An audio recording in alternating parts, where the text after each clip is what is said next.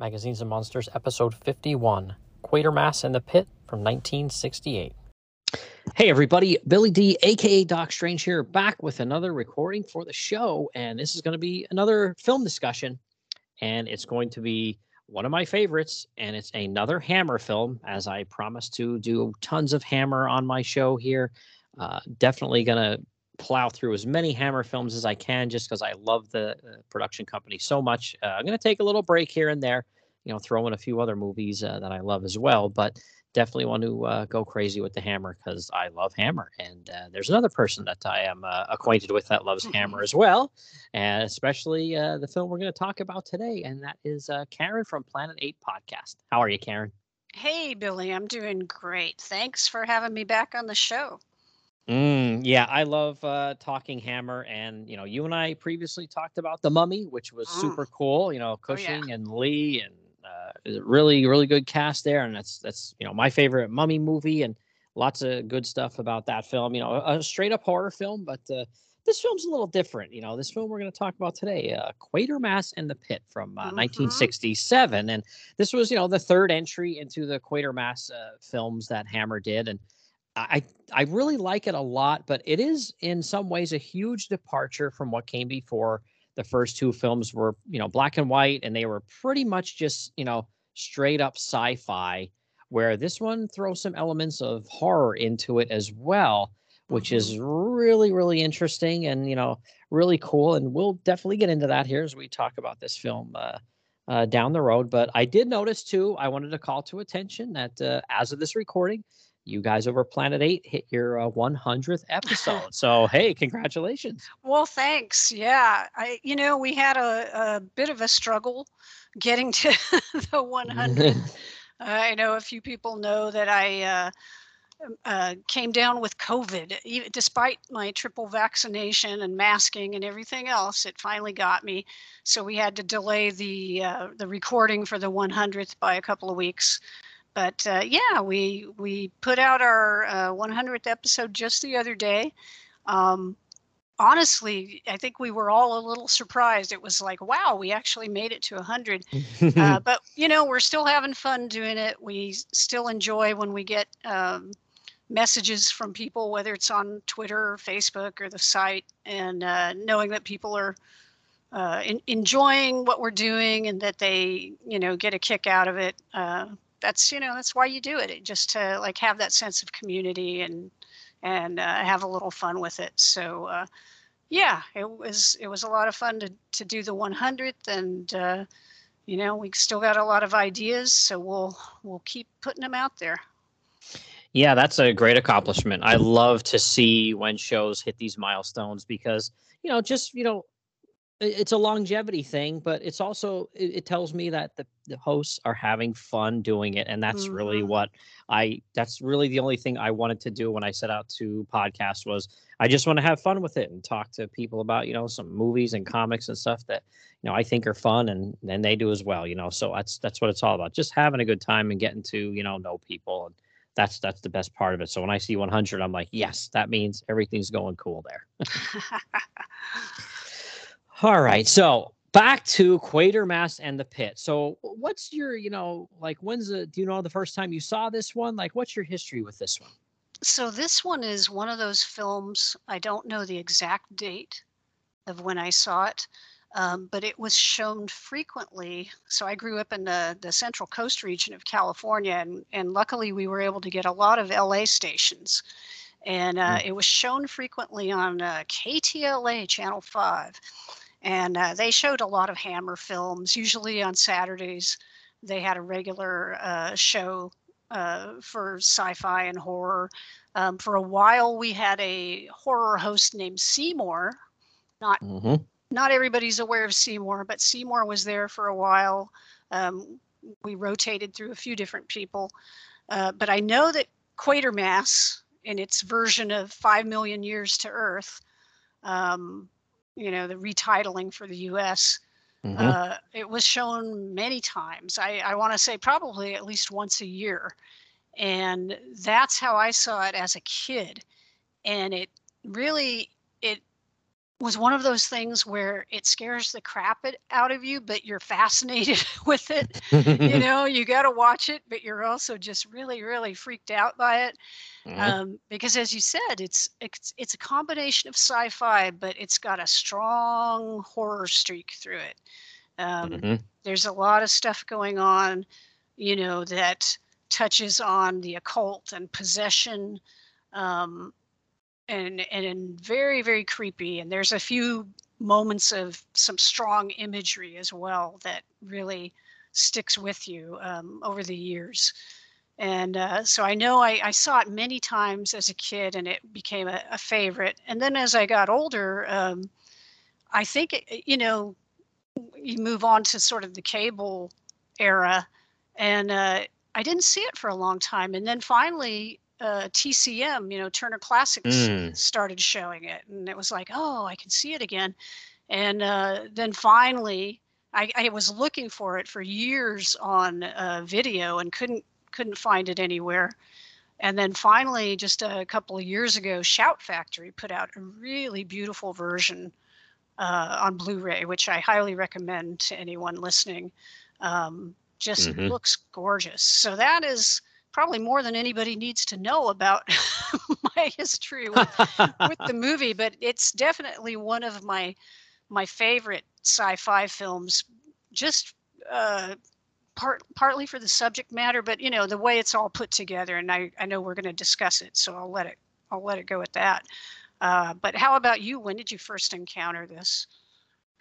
This one for me was definitely, I would say, probably in the mid to late 1980s. Mm, Sort of the same, like on a, like a different, probably it was New Jersey or New York television station hmm that I got as a kid, where it had, like, I know one was called Creature Feature, and I can't remember what the other one was called, but it was either like late Friday nights or Saturday afternoons, hmm and they would show, like you said, some hammers, but a lot more universals than hammer. But sometimes, some of the lesser known hammers you would see pop up on there from time to time. It was hmm kind of strange that they shied away from some of the earlier ones, but I know, like this one, there was a point where Hammer started to get investors from the United States to start putting up some money to make some of their films, so they could get a little bit more of a budget there. So, Right. you know, I think sometimes, when there was more US hands in it, maybe that's why we saw some of the other ones over here on television, where the other ones that were 100% just, British.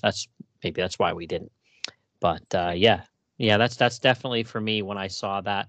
And again, too, I didn't see it for quite some time, but then, when the internet came rolling around in the late 90s, it didn't take long to gravitate to, the kind of films I liked and comics I like and stuff like that. So, you just find out there's this whole other world of, geeky people just like you that love these things and just have an affinity for them and just want to talk about them and write about them and stuff like that. So, oh yeah, that was when I was just like, okay. And like I said, it was kind of hard to find. Like, they just put hmm out that Blu-ray now, but for a long time, this was one that was hard to find. You had sets out years ago of just DVDs, even, and even video cassettes. I think in maybe the early to mid '90s as well. You can find some of the Hammers catalog, but not this one. It wasn't out there, for quite some time. Like, not Yeah. legally anyway. Bootlegs, I'm sure, but not legally. Right. I know there were British versions, but if you didn't have the right region on Mm-hmm. your player, that's not going to help you at all. So Mm-hmm. yeah, we had to wait a while to get one over here. And it's funny when you're talking about like the internet, and you know, you finally meet some people who know what you're talking about. I had an experience at a convention years ago, um, where this guy had all these magnets that he had made, and he had a magnet for 5 million years to Earth, and Cool. I grabbed it, and I was like, oh my god! I was like, "Oh, how did you know about this film?" And he's like, "You know about that film?" And it was one of those things where we sat there for probably 20 minutes talking about the movie, just because it was, and I think it still is, relatively obscure. Uh, Although I sort of feel like it's maybe having a bit of a resurgence lately, but it's definitely not, you know, like front and center Hammer, like, all the Dracula and Frankenstein and so forth. Yeah, I mean, there's no Cushing, no Lee, none of those Mm-mm. guys in this one. But there are, several really good actors and actresses in this one that had multiple Hammer appearances, and we'll Oh, get to yes. we'll get to them in a minute here. But it was interesting too. Like I had forgotten that this wasn't directed by, one of the kind of Hammer stalwarts you think of when you think of directors. This was Hmm. Roy Ward Baker, and he had a lot of credits up to this point, and I know when in things I was reading about it that they really wanted to bring somebody in that had some big movie experience, and that's why they got him because the previous director Val Guest, who had done the first two films, wasn't available, so that's why they brought this guy in. Okay. Yeah. Yeah, I kind of knew that he wasn't part of the Hammer family, so to speak. hmm So now It's that's in interesting. Yeah, it's interesting when you look at his credits, though. Once he did this movie, you look at his credits afterwards, and he did a couple more Hammer films, and then he did some Amicus films, and he kind of went down the sci-fi horror road here for a few years Huh. after he got this one in there. But before that, I couldn't see any that were even remotely, mostly just adventure or thrillers or I mean, maybe even a romance film or two. But it was definitely nothing of this magnitude. But then after this, I think he got a taste for it. Was like, hey, this is kind of fun doing these films. This is my thing. Yeah, and these were based off of TV serials for that Right. were on the BBC. Nigel Neal was the original story and screenplay, and then I haven't seen those yet, and I really want to. And I think you can actually find some of them online, and I will be setting some time aside to watch them eventually. But I do need to see those because a few of my friends from across the pond, as they say, some of them tell me they think the TV serials are even better than the films, and that just makes me like, oh, I'm like watering at the mouth, like, oh, I gotta see these because I Yeah, really like the films. that's what I've heard as well. And I just like you, it's a matter of like setting aside the time. I've heard that, oh, you can go on YouTube and you can find them and put piece together the different parts to these serials, and it's like, okay. And I intend to at some point. I just haven't gotten around to it. But I know that there are some differences between the versions, the TV and the film versions, because they have a hmm little more time for the TV ones. hmm They have to chop some stuff out for the films. But it is interesting that the writer. I mean, it's the same writer for the TV versions as for this film worked hmm on it. So hopefully, I mean, you would assume that the overall vision main remain the same. hmm But Yeah. yeah, I'd love to see those one of these days when I have a little more time on my hands. Yeah, I think what needs to happen is my job needs to fire me, but agree to still pay me as if I'm working, and then I can just read and watch stuff all the time. Yeah, wouldn't it be nice to somehow get paid for doing nothing, or paid for podcasting? That would hmm be even better. But so far Yeah. that hasn't happened. So Yeah, I'll let them even sponsor me. I'll even do commercials for them if they want on my show. If they'll just let me alone. Let me just keep like maybe it could be like an accounting error. Well, I'll get fired, but they'll not know an accounting error, and they'll just keep paying me. I'll be like, all right. there you go. Sounds like a plan. Yeah, wishful thinking here, but all Hmm. right. So why don't we dive into the cast? So Okay. I would say first and foremost, it's the movies, Quatermass in the Pit. So you would see Professor Bernard Quatermass, and he was played by Andrew Keir in this one, and he had Hmm. previously been played by a different guy. And when I was looking again behind the scenes here, I was always wondering why, there was a switch, and I guess, uh, some of the people behind the scenes didn't really care for the original actor Brian Donlevy, so they Right. thought, hey, there was actually, wow, like what, about 8 years, 9 years between the second film Hmm. and this third one. So the guy was like, hey, we can recast, nobody will even care now because it's been so many years. Which is a good point, and I'm sure nobody really did, because I'm not sure, there were some points in the first two films when I kind of felt like the actor, either he was going out of his way to be a jerk or that's just his personality coming through. like it felt a little forced, him kind of being snippy with people and being like kind of jerky. But um, I thought this was wonderful, Andrew Kerr. I liked him a lot in this one. What did you think? Oh yeah, I liked him, and I remembered him from Dracula, Prince of Darkness, as Mm-hmm. Father Sandor, right? And Yep. so it was like, oh yeah, he comes across. I mean, he's kind of gruff, uh, but he has good intentions. You get the feeling from him that he's always well intentioned, that he's not.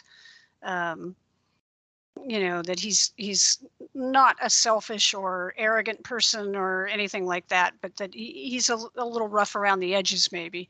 Mm-hmm. But yeah, definitely likable. Yeah, I love his character in this one because, like you said, he's a pretty nice guy. Every once in a while, he's like a little bit of a smarty pants because Mm, he's like one of those smartest guy in the room kind of people. sure. So every once in a while, he'll like throw a quip out there, and everybody else is just kind of like, "Yeah, you're right, but you didn't really have to say that," you know. Like the army colonel looks at him like that a couple of times, and I love their back and forth. But again, we'll get to that as well. Hmm. A lot of the sites, they'll list James Donald, who played Dr. Roney, as the top billing here, and he was in a lot of stuff too. I mean, he was in a ton of stuff as well. But Yeah, I um, mean, I recognized him for sure when I watched it again. It was like, oh yeah, what else has he been in? And I had to look that up. uh-huh. um, and he was in like The Great Escape. That was one of my dad's favorite movies, so I saw Oh, that okay. over and over again. And Bridge on the River Kwai, Lust for Life. So yeah, it was interesting that they gave him top billing over Andrew Kerr. Um, I guess they felt like he had better credentials at that point, or was more recognizable. I'm not sure, or maybe that's how the agents worked things out. I don't know. Yeah, could be, but yeah, I mean, either way, it's they're both two of the top people in this film here, and then I would say right there with them is Barbara Shelley, who, she's plays Barbara Judd. So I thought, well, that's good. You wouldn't get her name wrong on the set then when you're just Barbara. So that's cool. But she is um, a great Hammer girl. She was in several Hammer films, and I loved her in every one of them that she was in. And she's very good in this film. I enjoy her in this film a lot because, there's a couple of small moments where she's sort of a bit of a damsel in distress, but there's also some moments where, she's the assistant to Dr. Roney, James Donald's character, and she's, I feel like she's an equal to them, him and Professor Quatermass in this film, that she's right there and giving her opinion, and she's a bit of a scientist herself. So Hmm. I really did like her role in this film. For late '60s, I think it's pretty good. Considering how a lot of roles were still not that great back then. Yeah, I agree. I think she was not the typical, fainting maiden, or whatever you want to, Hmm. however you want to look at that stereotype. And you're right. She was the one to sort of instigate the research into Hobbs End, um, Hmm. understanding, well, what was it that was going on here, and trying to put all the pieces together. Uh, Hmm. to really start understanding how is this thing that's been buried here connected to all this other strange activity over the years. Hmm. So yeah, she was portrayed as a smart person herself, if even if she was not, say, a professor. So Hmm. that was refreshing. Yeah, absolutely. And then this next guy, I recognized him right away as well, and I love his character in this movie. Julian Glover is the actor's name, and he plays Colonel Breen, who is your typical. Um, I'm trying to think of how to describe him. He's very much someone, even to this day, who is very much about like protecting, the image of the country and the government and the military. He's all about that. Like he's hardcore about, there's an answer for everything, and anything he doesn't believe in is rubbish. Right. He's very traditional. Hmm. um Very, he's a military man, and that whole sort of antagonism between him and Quatermass, Hmm. the science versus the military, sort of like the open mind, the inquiring mind versus sort of the, this is the way things are. We're not considering these other things. You know, this is what it is. Um, yeah, that was an interesting relationship, and they could have. I mean, he does come off as a bit of a jerk, but he also comes off as, he has his job and he's trying to do his Hmm. job, and yeah, he's trying to protect the country and so on, and so while you could look at him on a one hand and be dismissive and say, oh, he's just this, you know army twit, um, there's a little more to him than that, which I think is good. You don't want to just have these sort of one-dimensional characters. Yeah, and of course, like you mentioned, when he and Quatermass go back and forth a few times in the movie, they're very good. He's a very good antithesis for Professor Quatermass. I love their back and forth because Quatermass is more of the, free thinker, open mind. Hmm. Let's study this. Maybe it's this, maybe it's that. Where Colonel Breen's just like, yeah, no, that's not what we're gonna do. Everything's got to be by the, by the book, and this is how we're gonna do it. And there's a manual for everything in his mind. So I do really enjoy those two battling back and forth in this film, but. One of the other people I recognized was an actor. His name's Duncan Lamont. Hmm. Um, and he had a really small part in a Hammer film, Frankenstein Created Woman. I remember him from that one. He is Hmm. the father of a young boy that we see the father get beheaded at the beginning of the film Oh because my. he's like this thief and is this and that. No, so they put him to the guillotine right in the beginning of that movie, and that's how I always remember him because he's a drunk and he's going to the gallows and he's making all these jokes and everything like that with the priest and the two guys, and he's going to get his head chopped off. And that's always what I remember him from. So who did he play in Quatermass?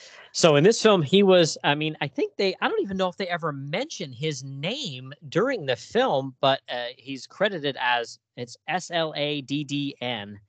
Sladdn, Sladen. And Oh, he is the guy that comes in with a drill and he tries to drill right. a hole into this object and it Right. doesn't work. And he, by the end of the movie, he does not end up No. well at for this movie, but I like his character quite a bit. He's got a good personality for like a supporting player. I like it quite a bit. Mhm.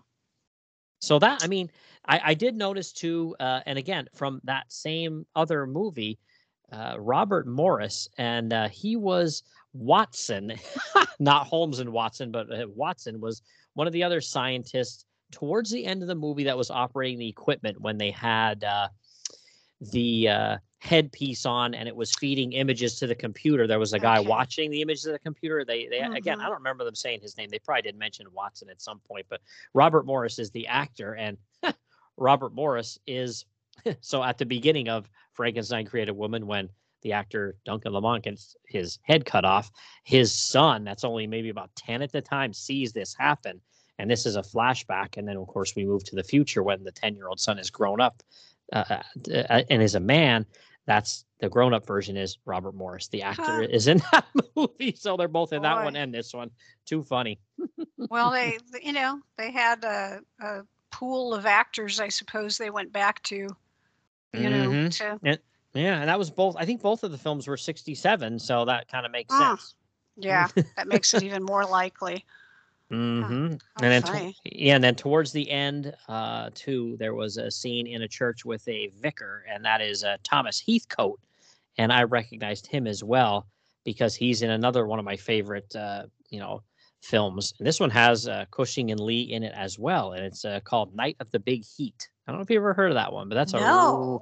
yes, you would love this one. It's Night of the Big. another yeah, it has several different Huh. names, but I think that was the original name. Night of the Big Heat, 1960. Oh boy, when was that one? That was, I think, earlier in the 60s here. Let me just take a real quick peek here. But it's really good. You would enjoy that one quite a bit. Very sci-fi. Huh. Um, But yeah, Cushing's in it, Lee's in it. I'm trying to think of who else is in that one. It's a really, really good movie. You'd like that one. But 1967 as well. So okay, there you go. 67 was a big year for some of these actors. You know, the only guy that I noticed who later on would do some work I liked, and I only noticed this because I was reading something that pointed it out. You know, in the beginning, when they're working down in the tunnel, there's a sort of a large guy with like a pickaxe, and he's the guy that pokes through the wall, and then the skeleton is exposed. Okay. That guy is Gareth Thomas, and if you ever watched, there was a BBC show called Blake 7. Oh yeah. Which was a science fiction show. So he was Blake in Blake 7, but about 10 years younger in this scene. But he only gets like one reaction shot, you know, and if you blinked, you'd miss it. But I was reading some stuff that said, "Oh, Gareth Thomas," and so I had to actually like go and like freeze the the Blu-ray, like, "Oh yeah, I guess that is him," and then go ahead. So and they said he was uncredited in the film, so he didn't even merit his name on the screen. But any Blake 7 fans can go back and see him there. Yeah, that's really cool. I love seeing these little chestnuts of, oh, wait, here's this guy I recognize. That stuff's kind of awesome. I love that about films. Yeah, just like the strangest little scenes. Probably was paid next to nothing for that. So. Oh gosh, yeah, I can't even imagine. Yeah, you know how it was. Their budgets were not great, so I'm sure most of the leading people were, you know, the ones that were eating up some of the the budget there, along with some, you know, some effects and things like that in these movies. So, yeah, he probably got pennies. Right. Here's a sandwich. A sandwich and a beer. Pizza and beer for lunch, everybody. That's what you're getting paid. Oh, so was that it for you for cast wise? Is that all you want to talk about? We can move on. Pretty much. I'm just surprised, like when Julian Glover came on, I was like, I know the name, and then I realized, oh, he was the guy that was in Indiana Jones and The Last Crusade. And he was in Empire Strikes Back. And I had to look up stuff, and like his older self. I mean, it was funny. Maybe because of the mustache too, kind of threw me off and everything. But I had to go and look it up, and it was like, well, I know the name, but how come he doesn't look like what I'm thinking of? So, yeah, I had to go and look, and it was like, okay, I guess it is the same guy, but it kind of threw me off because he didn't look like how I remembered him. Yeah, he had that kind of face to me too. I thought, I know I've seen this guy, and you look it up, and then you're like, Empire Strikes Back. I'm like, oh yeah, he was on the Death Star. So I'm like, yep, he fits that role perfectly, because it's sort of, he's kind of a snooty military guy. That's what he is in this one too. So he's got it down. Yeah, why play out of type? You know, when people want you to play that role, just be like, okay, I'll play that role again. But I did want to say, too, the budget for this film was a little bit better than your typical Hammer film of the day, too. In today's money, it would be 4.53 million pounds. So that's not too bad, actually. That's way better than Hammer was typically having for their films. Well, they did good. They did good with their budget. They scared the crap out of me as a kid, so. Yeah, money well spent, so. All right. Well, if you're ready here, I'll just blast away with a quick little synopsis here, and then we'll get right into it. Okay. All right. While digging an extension in the London Underground, workers come across skeletal remains. Construction is halted, and paleontologist Dr. Matthew Roney's team take over. They soon find a metal object that they initially think might be a bomb, but turns out to be an alien spacecraft of some kind. Roney's assistant, Barbara Judd, and Professor Bernard Quatermass, a rocket specialist who does experimental work for the Ministry of Defense, discover that much of the housing around the site was abandoned by its inhabitants 40 years ago because of strange noises and what was believed to be ghosts. Inside the spacecraft, they find the remnants of insect-like creatures, all now dead. In disturbing the craft, however, they release an invisible force of immense power. So thank you, Gary KMCD on IMDb. Appreciate that. But that's kind of the big picture here. But there's a lot more going on than just that. So why don't we just start right off here with, I got to mention the excellent title sequence. This movie that Mm, starts out with the title sequence, and there's like a skull, and it's like almost like puzzle pieces that are being put together to make a full skull. It starts out with just one or two, and it's a Quatermass experiment and Hammer Films, and the music. It's just really a good, great, I shouldn't say good, a great title sequence for this film. yeah, it really catches your eye, and it's well done. Gets things moving, and then they sort of zoom into the eye socket of the skull to Hmm. to bring you right into the street in front of the underground uh, train station where they're doing the construction and everything. Yeah, like you said earlier too. Yeah, they're digging to extend maybe a branch of the underground train, subway, whatever you want to call it, and they discover a skull, and then another guy hitting the wall with a pickaxe, and there's an entire skeleton there, and that's when it's just like, oh, something's up here. We need to give somebody a call here that knows what's going on, because obviously construction crew isn't the type of people you want messing around with fossils. So that's when like we said, we meet our Dr. Roney and his assistant Barbara Judd. They come in and they start investigating, and not long, it's a little old woman comes over that's part of the team. She looks like she's old enough to be their grandma, but she's still working. So God bless her. And she's like, "Oh, there's something metal over here." And she's like, "Is it a water line?" And there's a guy there with all these blueprints, and he's like, "No, no, there's no water lines near here." And she's like, "Is it sewage?" And he's like, "No, no, no." And all of a sudden it clicks with somebody, hey, maybe this is a bomb that came down in World War II that got buried down here. Because of course, yeah, the UK did get hit pretty good in World War II. Hmm. Yeah, Yeah. it's pretty funny. I mean, you have to put it in the context of the times and everything, but uh, thinking about, oh yeah, they had all those V2s and bombs and everything being dropped on them by the Germans, and so you know, Hmm. who knows what could have been buried in the mud and muck and everything there. And yeah, you can just see a little bit of the metal, the casing. It always looks like a sort of a dark greenish color to me. Um, Hmm. and yeah, they're trying to figure out if it's a pipe. And I think it's interesting they bring that bomb squad in, and Hmm. the first thing that always struck me was the guys trying to put the what looks like the little stethoscope on there to Hmm. hear, and it doesn't stick, so it's not magnetic. So it's like, oh, what is it made of, right?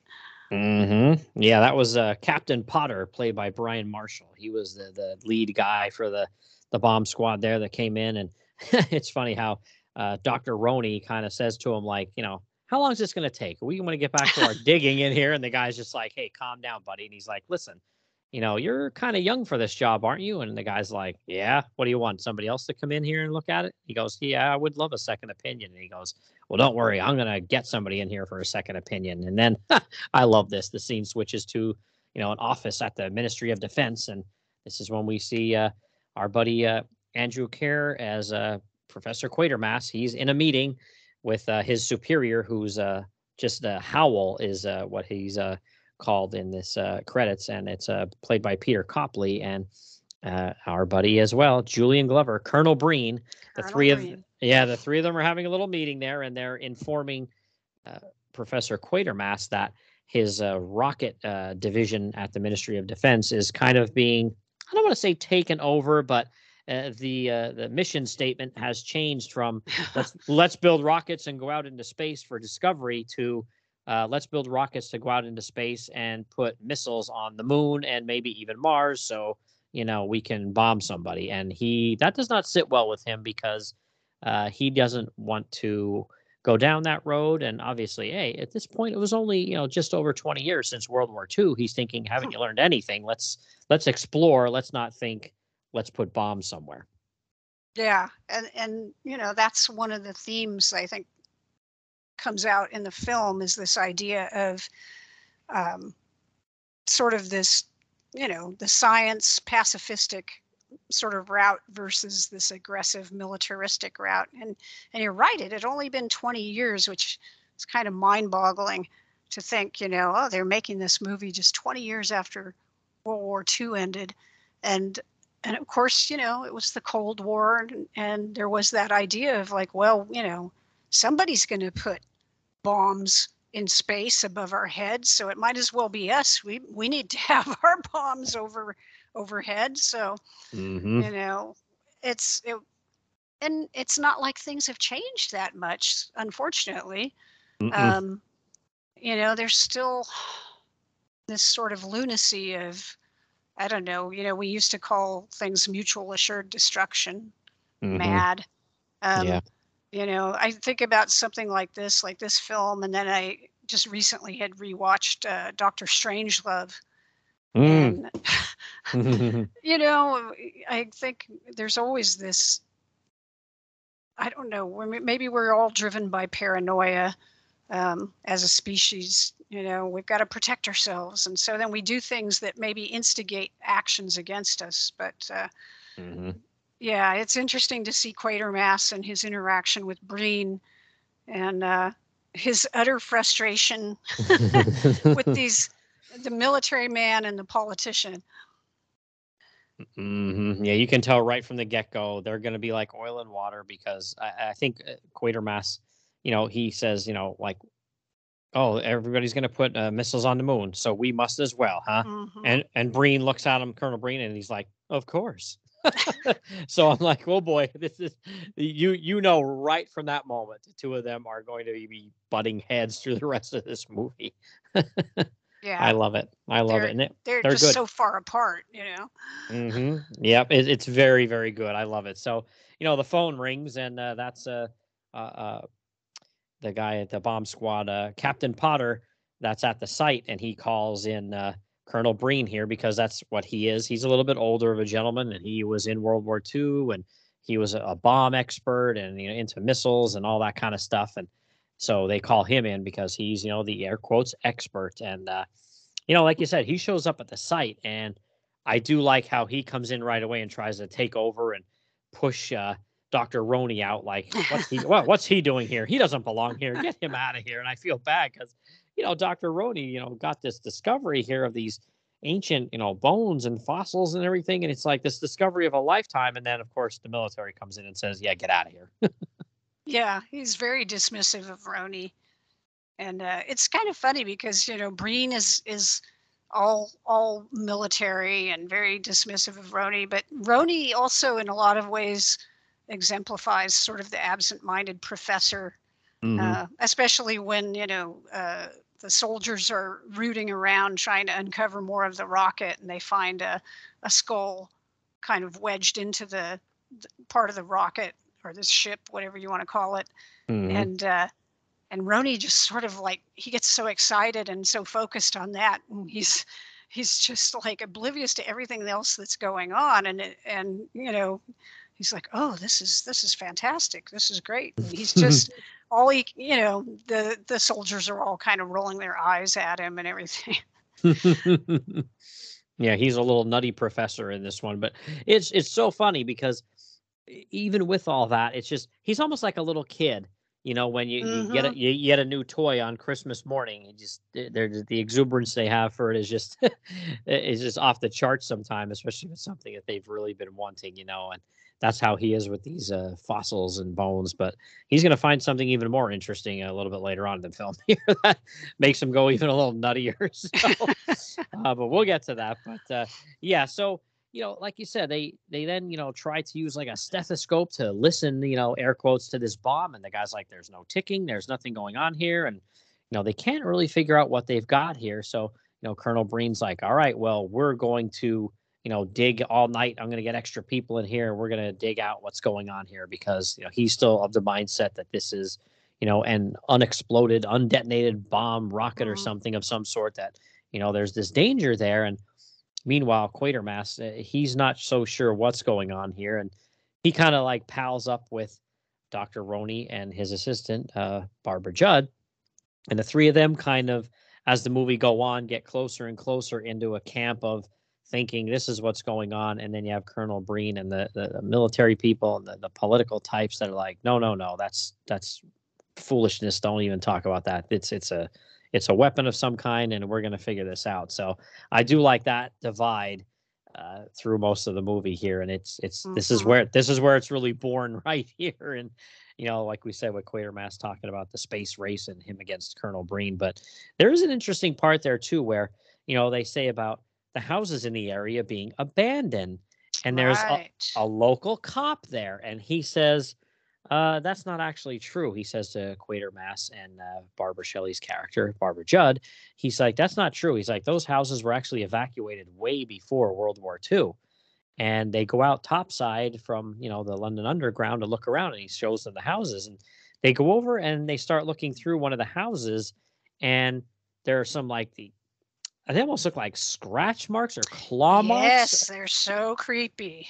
Yeah, and this is and the cop starts like sweating profusely, and Quatermass is even like, "What happened here? What's going on here?" And like, what could have made those marks? And it's too much for the cop to handle. He starts to get this real uneasy feeling, and he goes booking out of these houses. And this is where the film kind of starts to deviate just from being a sci-fi film into the horror genre. Mhm. I think that's one of the more effective sequences in the film. I mean, there's several of them, but it's when you really start to feel like, "Oh, what's going on here?" You thought you were going down one path, one type of movie, and then Mm-hmm. it's like, "Oh, maybe this is a different type of movie," you know? And yeah, the way that whole thing is staged, like you said, with them walking in the house, and the cop becomes increasingly, more agitated. He slowly kind of unravels, and at Mm-hmm. one point, they even have this door that slowly creaks close. Yeah. It's just perfect, and as he kind of bolts out, and then he says, "Oh, it just, sorry, it must have been the," I think he says, like, it must have been the heat in there or something Mm-hmm. ludicrous, right? Um, but yeah, it was just so effective. They don't have to show anything really. Um, Mhm.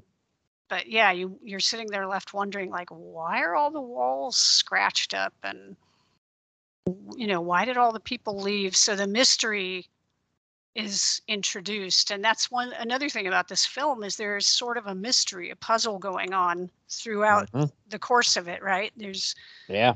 that has to be solved.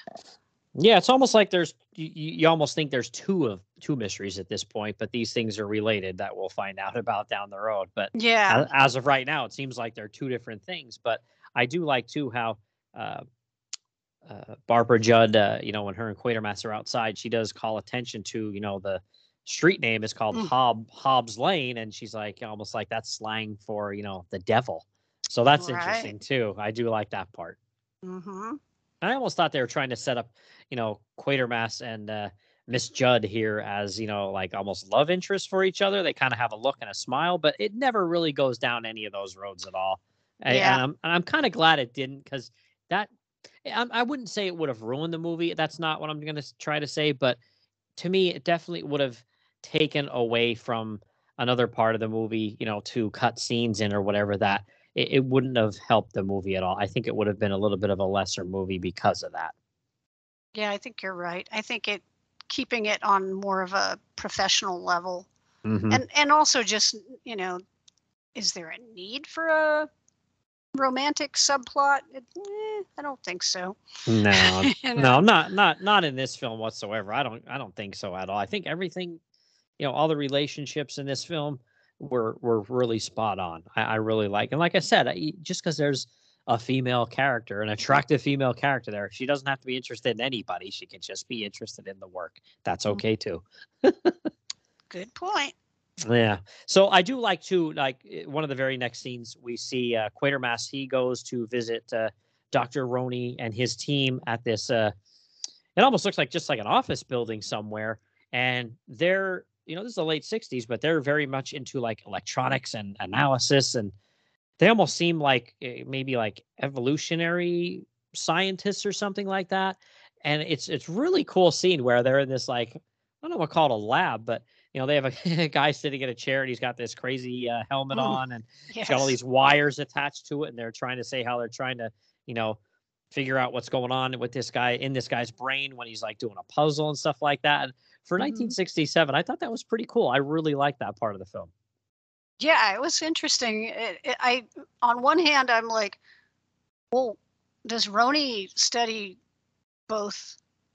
Like, is he an anthropologist and a neurologist? But maybe he's got other people in his lab, and they're setting us up for other things they're going to develop later, Hmm. other technologies. But yeah, it was. I think all part of him trying to understand man's evolution. Hmm. So it added to the plot. It wasn't. Yeah, it wasn't distracting.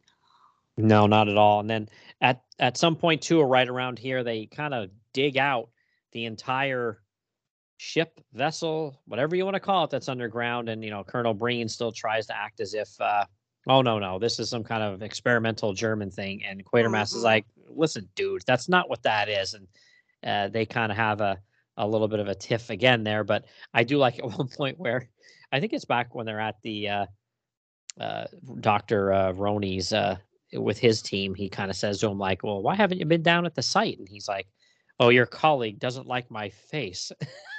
So I guess Colonel Breen was like, "Yeah, you don't belong here. We don't want you here anymore." So he kind of kicks him out. And Quatermass is just like, "Yeah, he's not my colleague. Like we work at the same department now, all of a sudden, but yeah, he's not my colleague." So I do like that part as well. Like Colonel Breen's asserting more of his authority here, which seems that he can kick everybody out of there at this point if he doesn't like them, other Hmm. other than Quatermass, which eventually Dr. Roney and his team start to make their inroads back at the dig site, and then once everybody kind of goes away a little bit later, they come back fully because they can. Right. Yeah. Mm. But at some point too here now, uh, Colonel Breen thinks it's going to be a good idea to bring in this crazy high-powered drill to try and drill inside of this metal object, and Oh, yes. that is a crazy scene. So the guy coming in with the drill is our buddy Duncan Lamont here. He comes in, his character, and he's got this crazy drill, and it's all set up like it's gonna, you think you could drill through anything with it. And I do like how he's talking to Colonel Breen inside, like, I don't know, would you consider it like a cockpit almost of the ship or something? There's like this little spot they got into, but they want to get into the ship further, and there's like a wall kind of blocking. Hmm. Yeah, it's interesting because there's obviously like an opening that Hmm. leads into the ship. They didn't make it because, like they said, like they had the acetylene torch and they had the diamond drill or whatever they tried to cut with, and they couldn't get Hmm. in with any of that. So we're led to believe there was just this opening there that they were able to access the interior of the ship. That, yeah, I don't know. It's like the Hmm. middle part of the ship, so it's some sort of hold or something, cargo hold, or I don't know. Hmm. But yeah, and I thought it was interesting too that the the soldiers, when Quatermass is going to go in, they tell him, no, you got to put these gloves on, and because I guess when they physically contacted that interior, they got what was equivalent to like frostbite. Hmm. And there's certain things that happen in the film that are never really quite explained, but I think it's sort of like the charm of it. Like, you're just left to your imagination to wonder, like, oh, what was it about the substance of this ship that, when you touched it, it would affect your skin that way. But Yeah. there were all these mysteries about, what was it made of, and like even later down the line, there's certain things that happen with the ship that make you wonder if it was actually, alive in some ways. So it was interesting, yeah, that um, they were able to access it, and then the guy brings in the drill. I think Quatermass had suggested to Breen using this.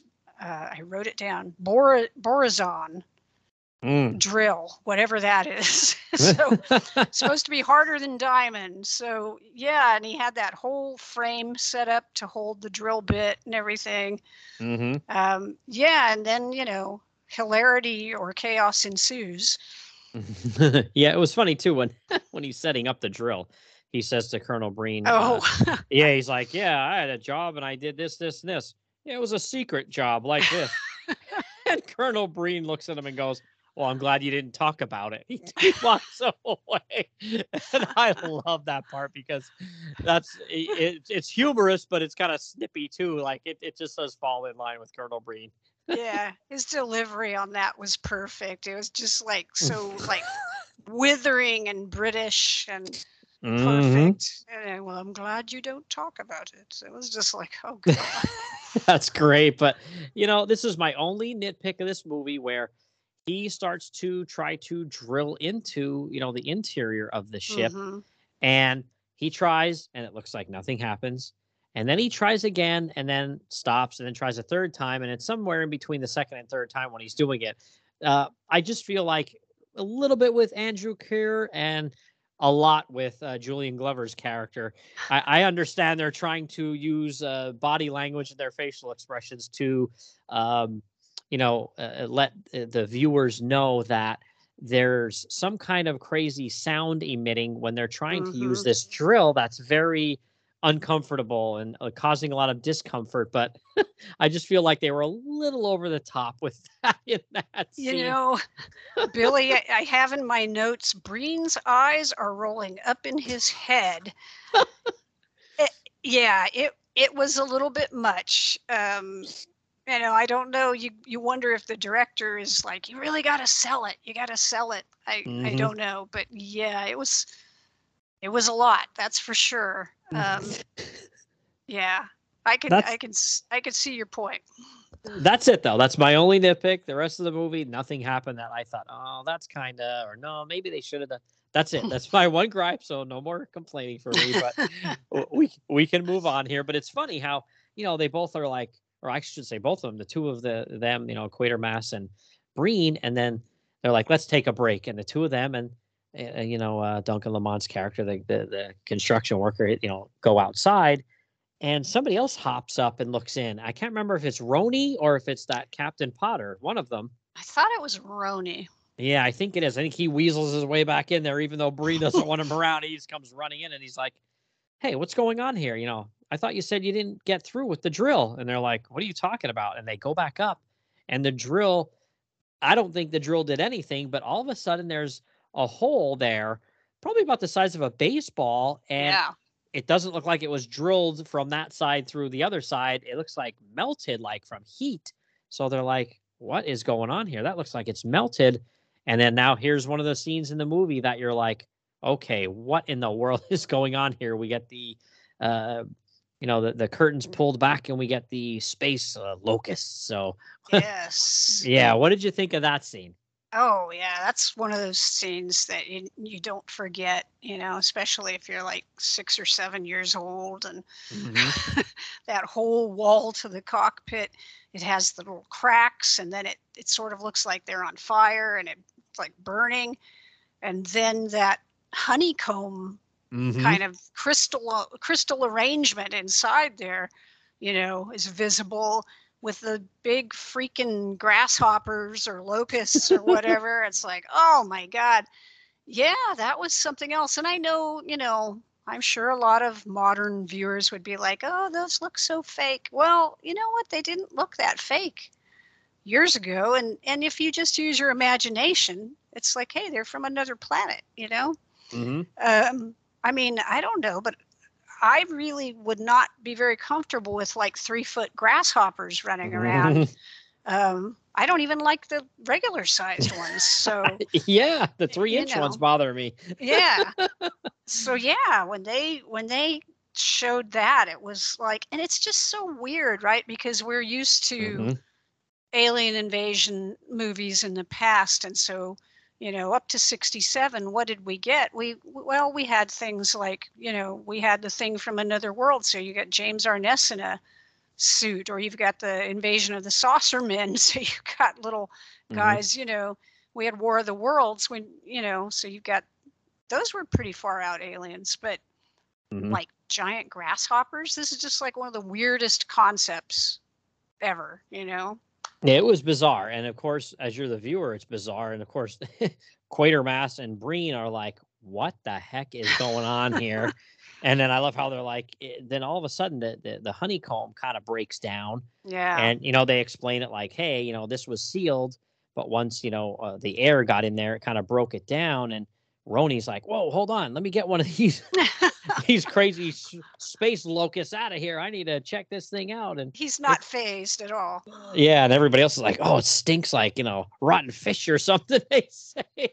Everybody else is like really ready to barf, and he goes in there like arms wide open, like, "Come on, let's go. Let's get this guy out Oh of here." And God. they do get one of them out of there, and it does start to decompose rather quickly, but he sprays something on it to try to preserve it. And he's again, his eyes are as big as saucers. He's like a kid in a candy store with this, and Oh yeah. there's Well, no fear at all.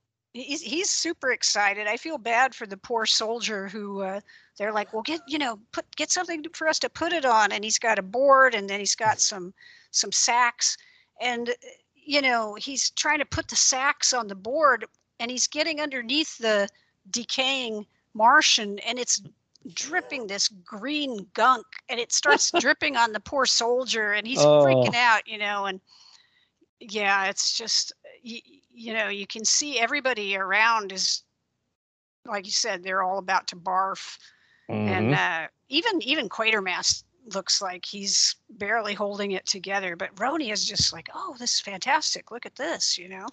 mhm. um, but yeah, when they start showing the green stuff oozing out of the Martians, that then it was just like, oh, That's gross.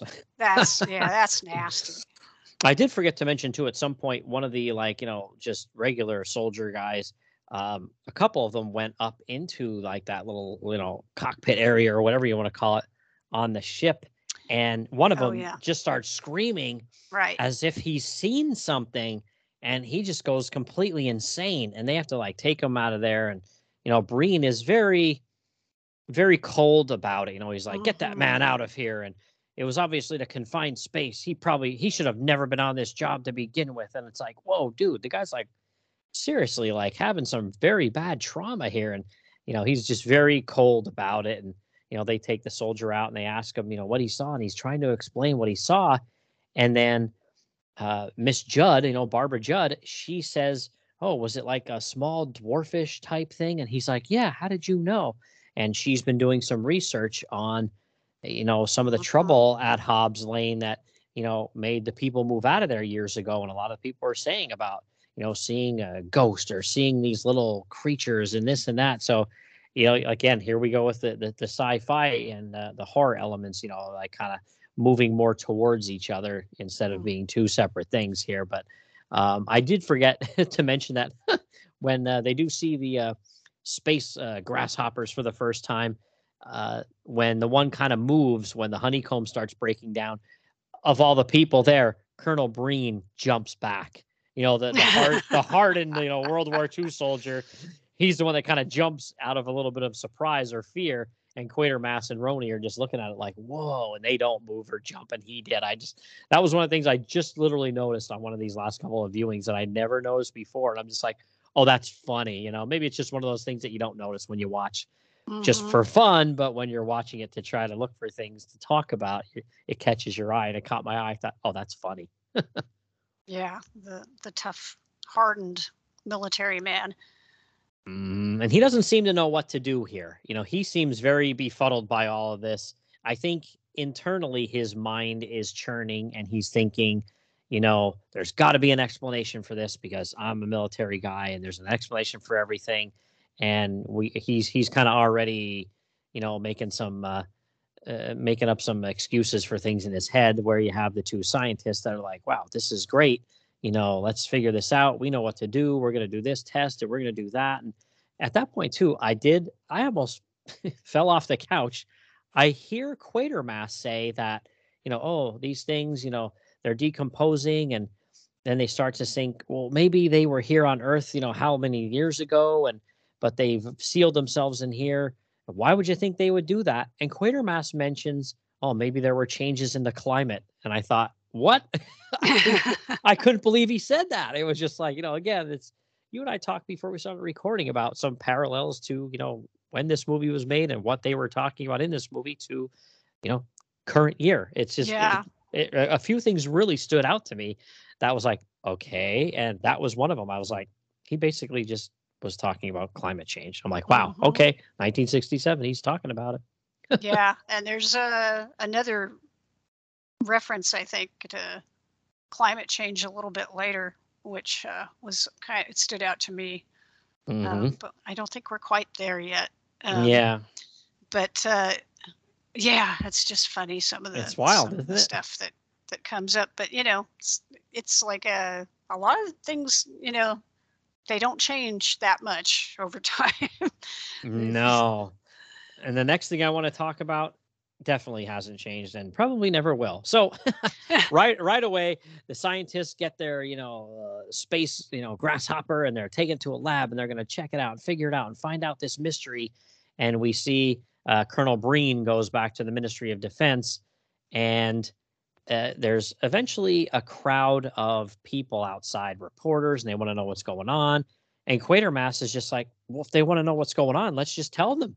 And he goes out there and tells them, and they print up their newspapers that there's a spaceship and there's aliens and all this stuff. And Quatermass gets called into the Ministry of Defense, and they have him explain what he thinks is going on. And Colonel Breen has already been there and briefed all these people on what he thinks is going on because this has got to be a German propaganda and this and that. And right. I think to myself, yeah, so the scientists want to investigate and want the truth to come out, and the government wants to cover it up and smoke screen everything that's going on. I'm like, huh, interesting, isn't it? It's pretty funny. Yeah, and Ah, sort of this battle between well, what's the truth, and who's going to mhm. control that, right? Who's going to control the Yeah, truth? yeah. It's almost like the government doesn't want, they want the truth to be what will make them come out of this looking well and not make anybody panic. And even if that means not telling the truth or distorting something, they want to keep the peace. They don't want anybody to get too excited. And it's like, Hmm. no, how about you just tell the truth? And if some people get too excited about it, then help them out. But how about just saying the truth, what's really going on here? But I found that like a little too close to home these days. I thought that was another one. I'm like, yep, that fits right in 2022. But at this point, Colonel Breen has the superiors convinced that there is no danger, there is no problems. We can clear out of that area, and they can go back to digging the underground, train or subway, whatever you want to call it. The London Underground can continue on, and in the meantime, too, we had uh, Quatermass and Miss Judd who were digging deeper into what had happened on uh, in that area of Hobbs Hmm. Lane, and they're starting to see that years back, many years back, there were all these reports of, all this phenomena going on there. Like we said, almost like a horror film, like psychic phenomena and ghosts and all these things, these crazy things going on there. So they're thinking to themselves, instead of this being its own thing, maybe this is tied into somehow the ship being under there for years. Maybe it's Right. been under there for millions of years. And that's why, since that area has been inhabited, there's all sorts of crazy things going on there. So what did you think of that? Yeah, I thought that was this is one of the things that makes it such an interesting film, right? So there's the Hmm. connection to um, you know, this sort of occult or horror aspect to it. Somehow this thing is influencing people, possessing people, maybe. And then, Quatermass and Roni are also discussing, why did these Martians come here? What were they trying to do? And they start to develop, this theory that they were dying out. We know that Mars is a dead planet, so maybe they were trying to find a way to still pass on something of themselves, right, to us. And Hmm. Yeah. this, it's sort of like, I mean, you can see a poor version of this idea if you watch, like Ancient Aliens, um, Hmm. you Yeah. know, on History Channel, which I will admit to doing from time to time. But this concept of like colonization, or that aliens may have visited Earth millions of years ago and tampered with our evolution is an idea that we see, in science fiction, um, Hmm. and is a concept that scientists often wonder about. And a few years later, after this film, 2001 would come out, and that's the basic Hmm. concept of that film. So I find it kind of fascinating that this film um, had that idea and was propagating it in this, in a very different way than say 2001, or years later we had things like oh, what was the it was right on the tip of my tongue. uh the Alien and Aliens follow up that Ridley Scott made. I have to Oh, say, Prometheus. Prometheus. I did not care for Prometheus very much, but it was a similar concept about, Hmm. tampering with human evolution. Hmm. I think it's one of those things that, people often, wonder about, like, was there something that happened in our past? So, yeah, it's just interesting, because on the surface of this film, you don't necessarily think about you could think about, oh, there's this weird ship and these like grasshopper aliens and telekinesis and stuff. But then you get down to the details and it's like, no, they were messing with, you know, our ancestors and trying to pass something of themselves along. And Hmm. yeah, it's just creepy stuff. Yeah, and I mean, the film really takes off from here and gets into this final act where, um, you know, uh, they basically, like I said, once the military and everybody clears out, at some point, you have Quatermass and Roni and all those guys in that team and Barbara Judd. They're like, well, let's go back down there and hook up a bunch of our equipment and try to figure out Hmm. what's really going on here and do all these tests with all this psychic phenomena going on. And we even have a part where Duncan Lamont's character is back down there too. I Oh, don't know if he's yeah. cleaning up his equipment or what. And just absolute insanity ensues. You get stuff flying all around, like it just maybe it's like ghostly type stuff going on, and it drives him nutty. And he goes out there and crawls into almost like a churchyard or like a graveyard next to a church, and a vicar takes him in. But they kind of figure out, like, yes, something really is tied together here. And I do enjoy too how um Roni, I, I had forgotten, I hadn't seen the film in a while, and I'd watched it, like like I'd said earlier, a few times in the last month. And before that first time that I'd watched it again recently, I had forgotten, what happens to Roni here at the end. So, Mm.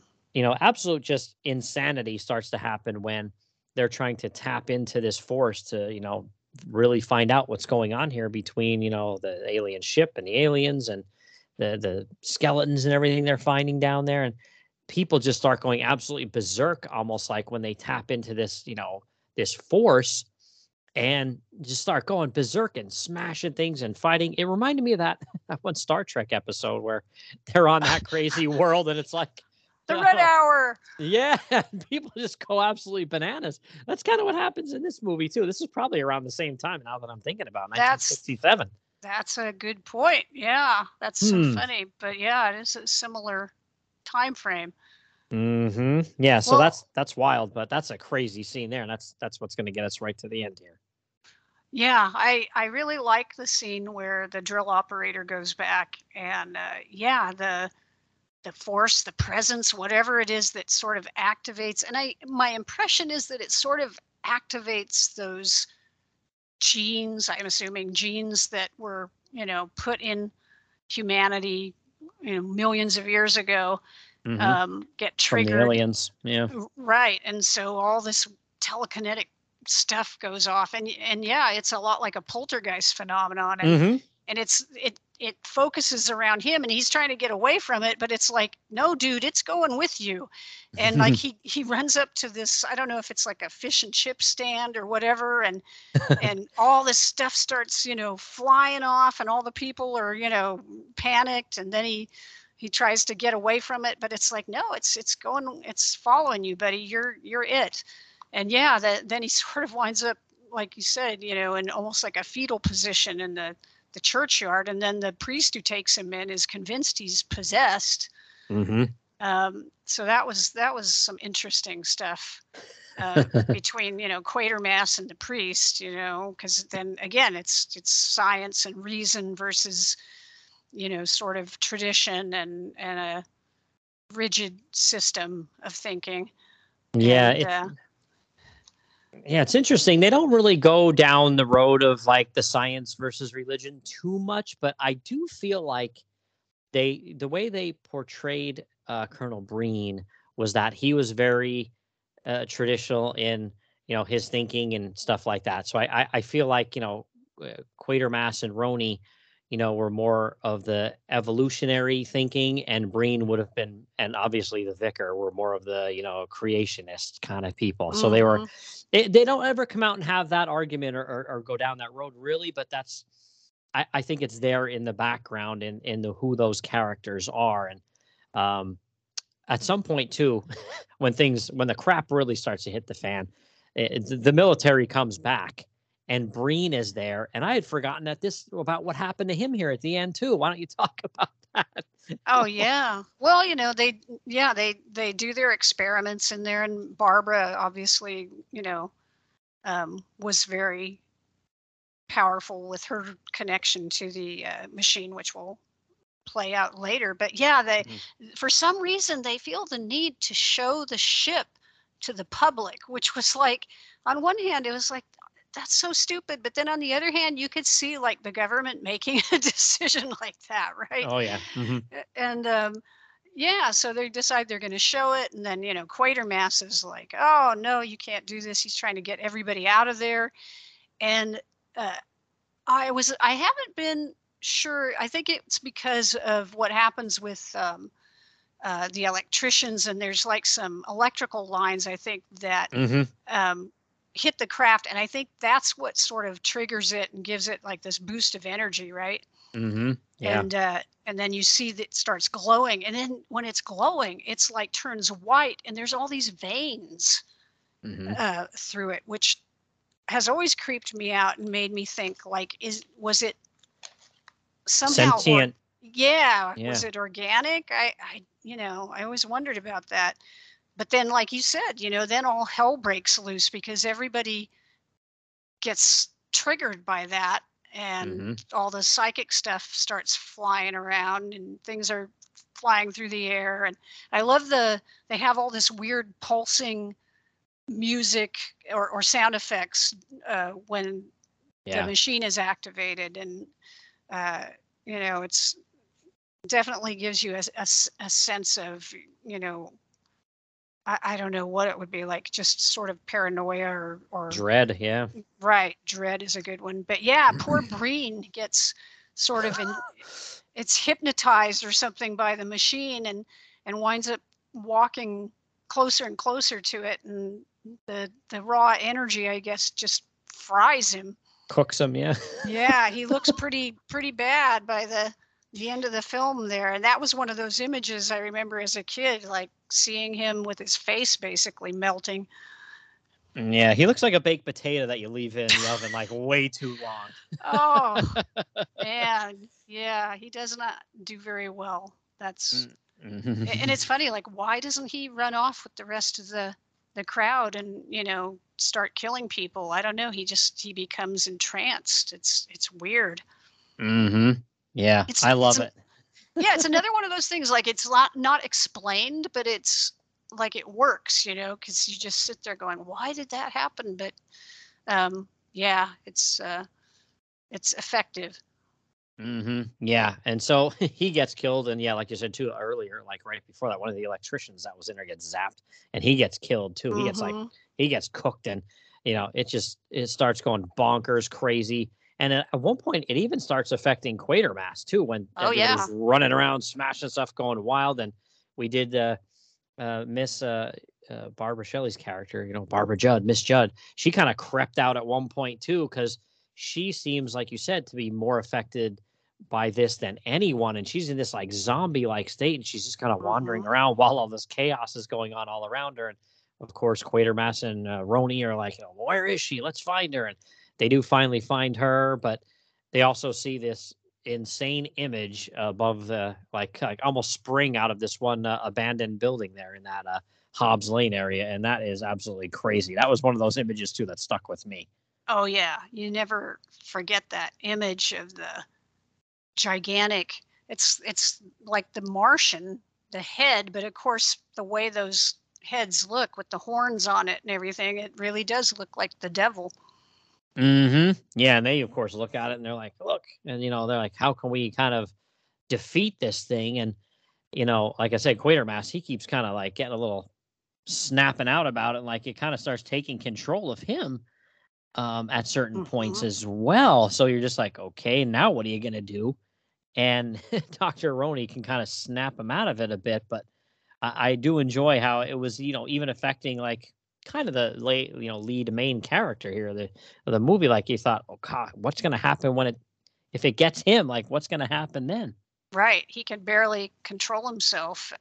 It's interesting that, like, yeah, Roni is unaffected. So, apparently there's some people that don't have the gene or whatever it is, um, and they're not influenced by whatever the Martian signals are that are being sent out. Hmm Um, but yeah, Quatermass is really struggling to keep control. But he eventually does get control, and him and Roni devise a plan here to try to stop this thing. And it's kind of interesting. It's like kind of an old school type theory, but it does end up working. But I was really sad because I completely forgot about what happens to Dr. Roni here at the end. Why don't you talk about that? Right. So yeah, they see this huge image in the sky coming out of one of the, I think it's actually coming out of where this ship is at. A lot of the buildings cave in, and they did a lot of miniature work in this sequence where they show the neighborhood and buildings crashing down. And so I think this big cloud, they describe it, Roni starts going, oh, mass into energy. And he's thinking that the ship has transformed, I guess, into pure energy and has created that image of the Martian in the sky. And they start thinking, what are we going to do? And Roni says, well, the devil's enemy has always been iron, like in fairy tales and Hmm stuff. And then they realize, oh, there's this huge construction crane nearby, and could they swing the crane into the big cloud of the devil, and would that dissipate it, ground it into the earth? hmm And so as they're getting ready to go over to the crane, then all of a sudden Barbara shows up, and she's still in that zombie-like state, but because she's so powerful with this Martian telekinesis or whatever. She's sending all this rubble flying at them, and they're trying to figure out how are we going to stop her. So Roni sends Quatermass to try and deal with her while he goes and gets the crane. And I've never quite understood. I guess maybe he couldn't get into the crane operator's little control booth and hmm just swing the crane over. So he winds up crawling out on the length of the crane and sort of rocking it back and forth. But then, as all this massive destruction is going on in this section of London, the actual foundation around the crane cracks and the crane starts to fall over.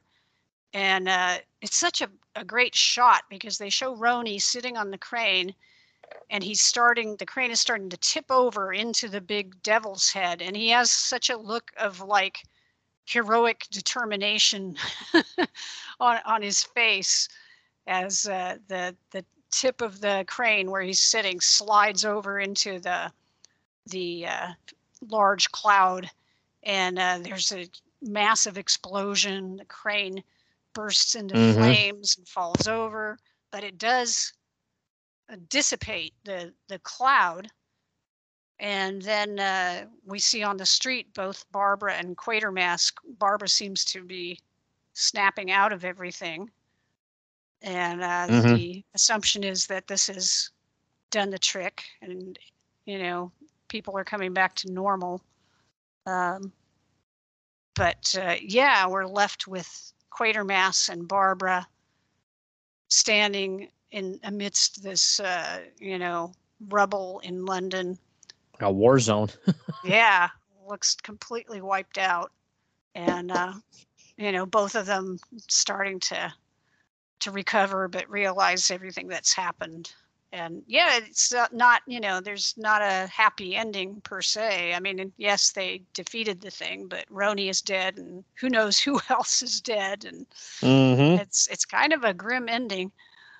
Yeah, yeah, and I mean, and that's not even, looking at it from the angle of, the cover-ups and, some of the other implications about, aliens and what's going on inside. And yeah, it's like, man, you look at, like I said, Breen's dead. The guy got electrocuted. Some people were driven insane. It did at one point too show some guy when, there was all that chaos going around. There was some poor guy, and it was a little strange. It almost looked as if there was a group of people that were like hypnotized by this force, and they were almost using some kind of psychic power to kill this one guy. He got like crushed by all this rubble, like they were intentionally trying to kill the guy. And I was just like, is that what was going on there? It was a little difficult to understand. Well, my assumption is that he was another one of those, because they talk at one point. We kind of skipped over the part where they recorded Barbara's vision of the Martians. Oh yeah. And they took that to the military, and they told them, well, the Martians would cull, what they considered like defectives from their ranks, And so I think they were doing the same thing. And so like people like Roni, who didn't have the Martian gene, they were killing them off. And so they were using those psychic powers to get rid of them. Yeah, it's just, and it reminded me a little of sort of like Village of the Damned. Maybe there's some other films too where, you see these people with psychic powers, and they just all stand really still and stare at you. And, meantime, you're getting hit with all these, even like in, I guess, Empire Strikes Back, Darth Vader at some point when he's attacking Luke, he just stands still and starts hurling all this debris at him. So that must be something. If you've got telekinetic powers, you just stand really still and stare at somebody.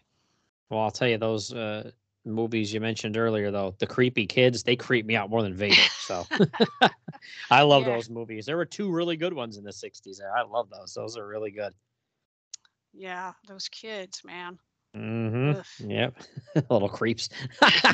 But all right, well, that's about gonna do it for this movie here. But so yeah, there's a lot to unpack with this movie. I mean, this is one of those movies that, like we said, a little bit of sci-fi, a little bit of horror, or a lot of sci-fi and a little bit of horror. So it really does give you a lot to think about here. And like I said, repeat viewings, to me, it still holds up very well because I think there's a very good cast. I think the acting is pretty good. And the script was really good. The source material from Nigel Neal was really good as well. Yeah. So, I think this is definitely one people need to get out and see if they haven't seen it already. And again, I'm still seeing things. I probably watched that movie 50 times, and I just noticed, Breen jumping when that the space grasshopper moves like an inch, and I just noticed that for the first time. So you're gonna see more to it every time you watch it. Yeah, I really enjoy it, and I would definitely recommend people to see it. If you've never seen it, you just have to remember when it was made, and don't expect, fantastic, super special effects. But if you can appreciate a good story and good performances, I think you'll be entertained by it. Yeah, for sure. Yeah, context. Always context of the times. Always have to keep that in the back of your head. If you're more of a fan of newer movies, if you're going to give something a chance, definitely give it a chance, but keep that in the back of your head. Like the budgets, the effects, it was the times. So I think, for 1967, I think it's pretty good. Yeah, I think it's a great film. It's got a lot of good real scares in it, if that's your thing. And it does have sort of this mystery of like, well, what's going on? How are these two things going to come together? And, part of watching it is seeing like how they do come together and why and Hmm. everything. So I think, especially for a first time viewer, I think that would be of course, we just told them the whole story. So, but, but I think there's still lots of benefit from watching it. Somebody would really enjoy it. Absolutely, yeah. To me, especially if you're looking in the direction of Hammer. This is a must watch. You got to watch this one, and I'd recommend the whole trilogy. But definitely, if you were only going to watch one out of the three, I would watch this one just because I think this one just it has a little bit better cast. I think it does benefit from being in color compared to the other two that were black and white. I think they would have benefited from color, but they're not in color; they're in black and white. So I think that Hmm. did make a bit of a difference too. So, yep, get out there and watch this one. Like Karen said, there's a Blu-ray of it as well out there. So if you want to watch it all cleaned up and in really great shape, that's the way to go. But Yep. all right, well, why don't we wrap up here and why don't you let everybody know what's going on in your world there? Like we said, Planet 8, and then where you're at on the social medias. Sure. So yeah, if you're interested in, if you like to listen to podcasts, you like to listen to podcasts about sci-fi and horror and fantasy films and TV shows, I do a podcast called Planet 8 with my friends Larry and Bob, and we put out a couple of episodes a month. And the show is on pretty much most apps now, most podcast apps. We're definitely on iTunes and Spotify and Podbean and all that. So Hmm. if people are interested, it's just Planet 8, Planet 8 podcast. We're also on Twitter at Planet 8 Cast. Hmm. So you can find us there. And then I am pretty active on Twitter, and I like to tweet about all these kind of things, sci-fi and comics, and sometimes other stuff like music and so forth. And people can find me at Walker_KM. Hmm. Um, so yeah, always happy to have conversations with folks about all the different stuff that us geeky people are into.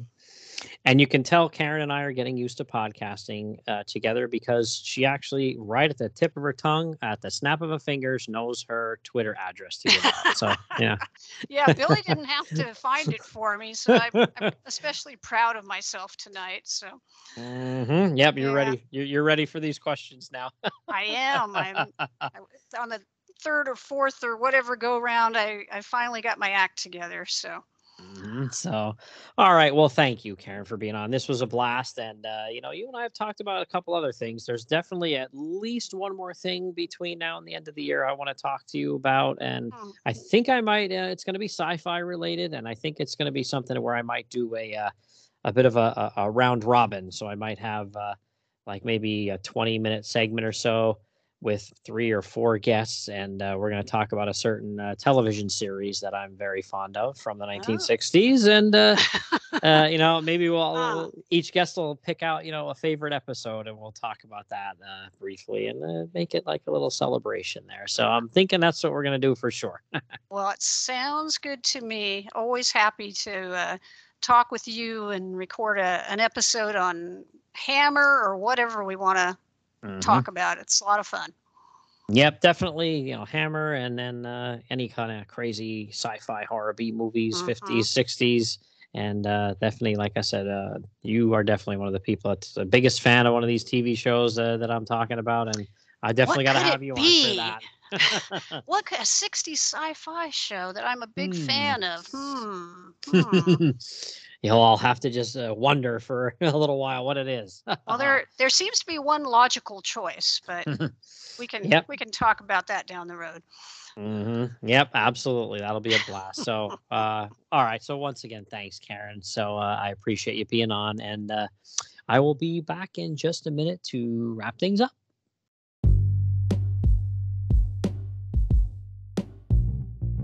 All right, everybody. That's going to wrap up this episode. Once again, I want to thank Karen for being on. Great guest. Love having her on to talk with about these films. Hammer, horror, sci-fi, whatever. She's up for any classics, which is awesome, and very knowledgeable, and very good guest. So definitely get out there and check her out on Twitter, and then look for her on the Planet 8 podcast as well. As of this recording, they've got a pretty good backlog, and they do lots of fun stuff there too. Films, television, different crazy, nerdy subjects. So definitely get out there and give them a listen. All right, that's going to wrap it up for this one, and I'll catch you next time.